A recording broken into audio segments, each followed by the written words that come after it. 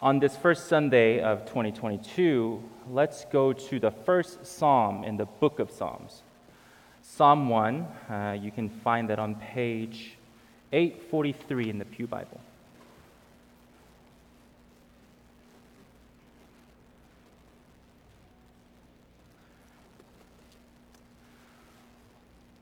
Blessed is the one who does not walk in step with the wicked, or stand in the way that sinners take, or sit in the company of mockers, but whose delight is in the law of the Lord, and who meditates on his law day and night. That person is like a tree planted by the streams of water, which yields its fruit in season, and whose leaf does not wither. Whatever they do prospers. Not so the wicked. They are like chaff that the wind blows away. Therefore, the wicked will not stand in the judgment, nor the sinners in the assembly of the righteous. For the Lord watches over the way of the righteous, but the way of the wicked leads to destruction. This is word of God. Thanks be to God. Slight mistake, but it's a brand new year, and you guys are more forgiving. Okay. This might surprise you, but I work out. Yep, that's right. I have a gym membership, and I use it. I have a routine that I follow semi-strictly, and I do not skip leg days. But at the same time, I'm not all that crazy about working out, right? Some of the people that I see at the gym, they're like, all about it, but I'm not like that, I just do the bare minimum. I clock in and clock out, and I just go on with the rest of my day. And I do not do any heavy lifting.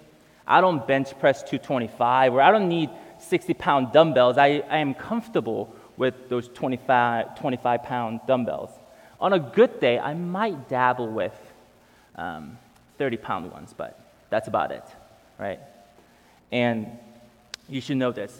I do not, and I repeat, I do not drink protein shakes. I don't like the taste. I would rather go for the regular milkshake after my workout. But what is important to me is that I actually do work out because it makes me feel good, like I accomplished something. I get a sense of accomplishment out of working out. It makes me feel like I deserve that double sloppy egg cheeseburger from Murph's or that third slice of cheesecake for the day. For me, working out is more than about my fitness. It's more about the state of mind. I don't care about looking like Superman, but I do care about feeling good about myself. In other words, I work out to feel happy. And I am not alone in this either, especially this time of year. We know that every year in January, when we go to gym, we're flooded with new members and returning members who have somehow made a health-related New Year's resolution, right? They're all there. They're all working out. Traditionally, most health-related New Year's resolutions were about the physical things, like losing weight, getting back to my prime shape before my freshman 15 or before my pandemic 15. It was about running a half a marathon, but in recent years, it's becoming more and more about the emotional or psychological aspect of our health. It's becoming more about that state of mind. An article by the Atlantic suggests that people should make their New Year's resolutions more manageable, perhaps by lowering the expectation from 100 push-ups a day to just 5, so that you can feel happy about your accomplishments. On Friday, during our New Year's Eve service, Pastor Peter shared that in 2021, one of the hottest topic was mental health. Of course, the pursuit of happiness is a huge part of that conversation. While people today are more active and intentional about their happiness, the pursuit of happiness is not anything new. In our nation's history, we can go back to the founding fathers. When they declared independence from the British government, they cited the pursuit of happiness as one of their reasons. I mean, when we look at the human history, we can go all the way back to the ancient philosophers and teachers like Plato and Confucius. They all defined happiness and talked about how we should pursue it. What we have in Psalm 1, in this wisdom psalm, is another ancient teacher speaking the words of wisdom on happiness. But since you all are careful readers of Scripture, you have probably noticed that the word happiness is not found in Psalm 1. It's not in our English translation, but it is in the Hebrew text. The opening word of Psalm 1 in Hebrew is ashrei. That word is usually translated as blessed, like in our NIV translation. That is a correct translation, but the basic definition of the word ashrei denotes a state of happiness. That's why in some English translations, like the New Revised Standard Version, you will find that Psalm 1 begins with the phrase, happy is the one, rather than blessed is the one. I mean, we do this in English too, right? When we say, I'm so blessed. And we usually mean, I am so happy about my current situation. Ashrei in Psalm 1 does the same exact thing. In Psalm 1, a person is blessed because he or she is happy. So Psalm 1 talks about happiness and in a twofold description. The first part is about what a person must avoid in order to be happy. Happy is the one who does not walk in the step with the wicked, or stand in the way of that sinners take, or sit in the company of mockers. In other words, happy is the one who avoids any association with evil. The second part of this wisdom talks about what a person should do to be happy. A happy person delights in the law of the Lord. The happy person immerses oneself in Scripture by meditating on it day and night. According to Psalm 1, the pursuit of happiness begins when a person avoids all evil, then immerses himself or herself in the Word of God. Interestingly, at the end of Psalm 1, once that pursuit is over and that happiness is found, that person is called righteous. See, the world of Psalm 1 is very black and white, and it only has two types of people, the righteous and the wicked. And then there's no casual dabbling. There's no casual dabbling in the world of Psalm 1. You can only fully immerse yourself in one of these two things. The righteous are fully immersed in God's word, while the wicked are fully immersed in evil. As a result, the righteous find happiness, and the wicked find destruction. Psalm 1 argues that a happy person is a righteous person. And it talks about the pursuit of happiness as if it's actually the pursuit of righteousness. But that is just one school of thought. And in our world today, we have countless views, different views on happiness. We can go back to Plato, who said, happiness springs from doing good and helping others. In Eastern philosophy, Confucius has given us a very poetic quote on happiness. This quote is actually yoga studio worthy and grammable at the same time. He said, happiness is not at the top of the mountain, but in how to climb. But those are just some passive or optimistic views. Of course, we have some pessimistic views on happiness. In the movie Pursuit of Happiness, the protagonist, played by Will Smith, says, happiness is something that we can only pursue. Maybe we can actually never have it, no matter what. I get it, it's kind of dark, but at the same time, that's how many people today feel about happiness. To them, happiness is, I see a lot of children here, so happiness is like a mythical creature that doesn't exist in our world today. There is a whole spectrum of different views on happiness, ranging from optimistic, slightly pessimistic, pessimistic and extremely pessimistic. But the bottom line is that everyone wants to be happy. And in this nation that was founded for the pursuit of happiness, we have never lacked opinions on the pursuit of happiness. This week, I went on Amazon and just searched happiness books, just to see how many books were out there. It returned 80,000 books. And I filtered that with a 4-star or above, and I got 60,000 books. And that's just Amazon. We have gurus and coaches. We have Instagram influencers, and we have TikTok influencers, and others who all claim to be the expert on this thing called the pursuit of happiness. Every year, we have new happiness trends with a 100% satisfaction guarantee. They all say, would you like a happy new year in 2022? Then follow my instruction. You will have the happiest year of your life. Do a 7-minute exercise every day, they say, because 7 is somehow the perfect number. Get outside more. Happiness is maximized at 57 degrees, they say. Move closer to work. A short commute is worth more than a big house, they say.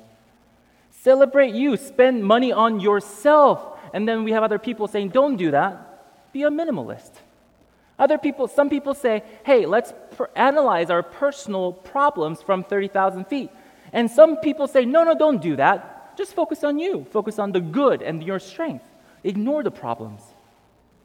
We are surrounded by a plethora of different views and opinions on happiness.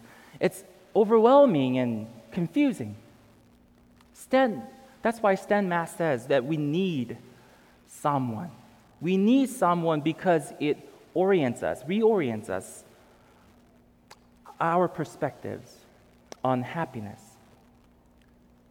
Psalm 1 reminds us that the pursuit of happiness begins when we avoid all evil. It might seem a little harsh to call all these happiness trends evil, but they don't yield the fruits that they promise. They are deceiving, hence evil. They're like chaff that the wind blows away. They don't last, they don't work, they don't stand the test of time. I mean, if they did, people wouldn't be making New Year's resolutions every year. Psalm 1 is a timely reminder, the only true reminder that stands the test of time, that only the righteous will find happiness. So let's ask ourselves this question. When people come up to you and say, have a happy new year, what does that happiness look like to you? What does that look like? I know some of us might be thinking, I don't really think about anything. I just say the words and I hear the words and I just move on with the rest of my day. But if that's the case, let me ask you another question. As you plan for a happy year in 2022, what does that plan look like? Does that include seeking righteousness and immersing yourself in the Word of God? As Christians, we usually know what to do, what we need to do, but it's easier said than done. Especially when people around us are following, these experts and their expertise. I get it. We want to be part of that hype. It's tempting to be part of that hype. It's FOMO, fear of missing out. But in Psalm 1, happy is just one, singular. And then there is a multitude of others, the wicked, sinners, and mockers. God warns us and reminds us that this journey, the pursuit of happiness, will be a lonely journey. It will feel like I am, or my family is, or this church is one of the few still following God and His happiness expertise. It's hard being part of a minority group. And I know a little bit about being a minority. When we are in the minority, we become gullible and are easily influenced by the majority. We are easily influenced and convinced by the majority opinion. In such a situation, what we need to stay on this course is assurance, something that makes us confident. And that Psalm 1, the wisdom of Psalm 1 will actually lead us to happiness. When we seek righteousness by immersing ourselves in the Word of God, we will actually find happiness. We need that assurance. Surprisingly, that assurance is found, or actually, this Declaration of Independence leads us to that assurance. Of course, it is the document that coined the phrase, the pursuit of happiness. Its famous preamble reads, "We hold these truths to be self-evident, that all people are created equal, that they are endowed by their Creator with certain unalienable rights. Among these are life, liberty, and the pursuit of happiness." Did you hear that? Did you hear what this Declaration of Independence is actually saying? God gave us, all human beings, certain inherent and fundamental rights, including the pursuit of happiness. If God is the creator and the giver of the pursuit of happiness, shouldn't God be the expert on the pursuit of happiness? And if God is the expert on the pursuit of happiness, then shouldn't we follow his expertise on this topic? I mean, we don't build IKEA furniture with Lego instructions, so why should we pursue happiness differently? Especially when the instruction is right here telling us that happy is the one who seeks righteousness in God's word. Jesus echoes this, echoes Psalm 1 in his Sermon on the Mount. The opening words of Psalm 1 reminds us of the Beatitudes, right? In Matthew 5. Beatitudes, of course, are the opening words of his Sermon on the Mount. Blessed are those, blessed are those, blessed are those. Scholars say that when Jesus spoke these words, he was actually thinking about the Hebrew word ashrei, the one that we have in Psalm 1. So again, in the Sermon on the Mount, in the Beatitudes, the blessed person is a happy person. So when we replace that word blessed with happy in the fourth beatitude, we get happy are those who hunger and thirst for righteousness, for they will be filled. In the middle of his sermon, Jesus, once again, in Matthew 6, talks about righteousness, seeking righteousness. He says, hey, don't worry about food or clothes or any other things that you think will make you happy. Instead, seek God's kingdom and his righteousness first, and all these things will be given to you as well. Just like the tree planted by the streams of water in Psalm 1.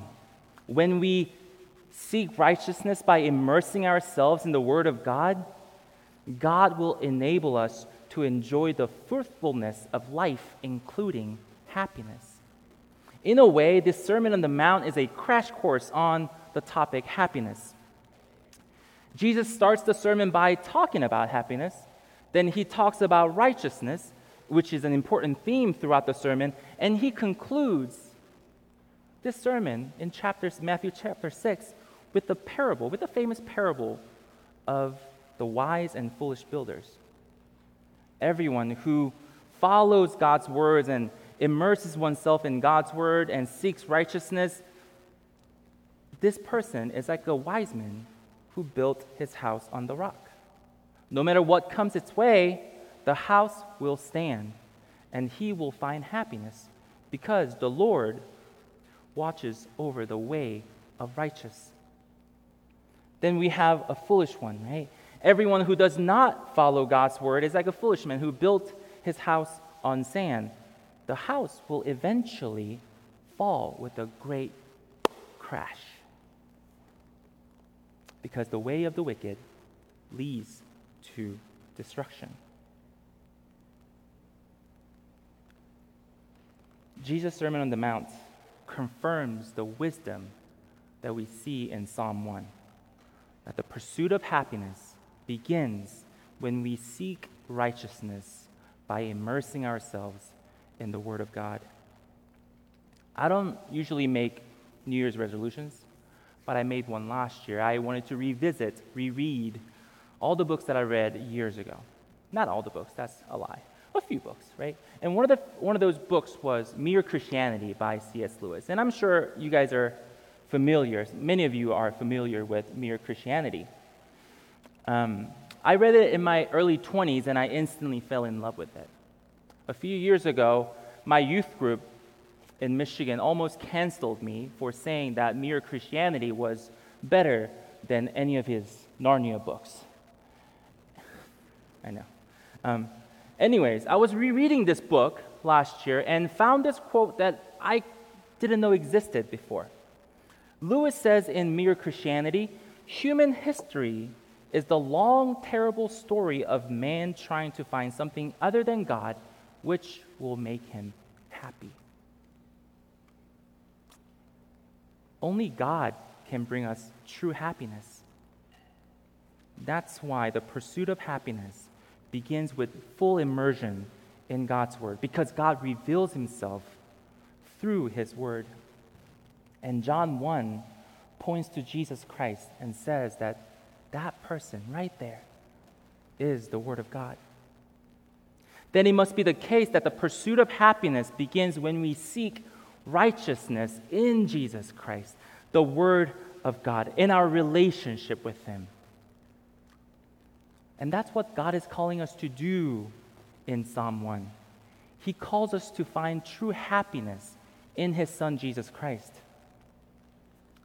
Do you want a happy year in 2022? Better yet, do you want a happy life for the rest of your life? Psalm 1 says, try seeking righteousness. Try immersing yourself in the Word of God. No dabbling, no casual dabbling, full immersion. Jesus Christ died for our sins. Then He was raised to life again to secure that relationship for us. So Jesus Christ, the Word of God, is still living, breathing, and speaking to us. When we are in Christ, the Word of God becomes the living water that provides water to our trees. When we are in Jesus Christ, the Word of God becomes the solid foundation on which our houses stand. When we are in Jesus Christ, the Word of the living God becomes the source of our true happiness. Let's go to God in prayer. God, You have offered us true happiness in Jesus. It's been right in front of us all along.